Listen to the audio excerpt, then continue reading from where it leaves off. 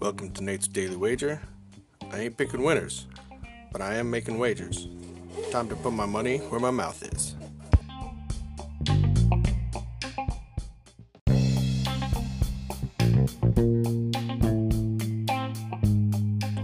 This is Nate's Wager for November 28th, 2019. Taking some NFL action today. We have the Cowboys of Dallas hosting the Bills of Buffalo. And, all season, Buffalo's defense has been solid, except for the run defense. That's been quite suspect. In fact, it's suspect for the murder of several wins that they killed because they couldn't stop Cleveland and they couldn't stop Philadelphia. So, I think Dallas is just going to run this ball down their throat, which leads me to think this will be a short game. It's pretty low scoring. The over-under is sitting at 46.5. So we're going to take the under and hope that works out.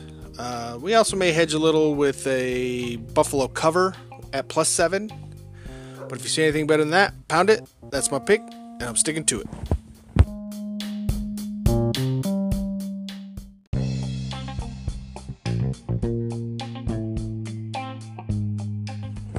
Please remember to rate, review, subscribe in your favorite podcast application.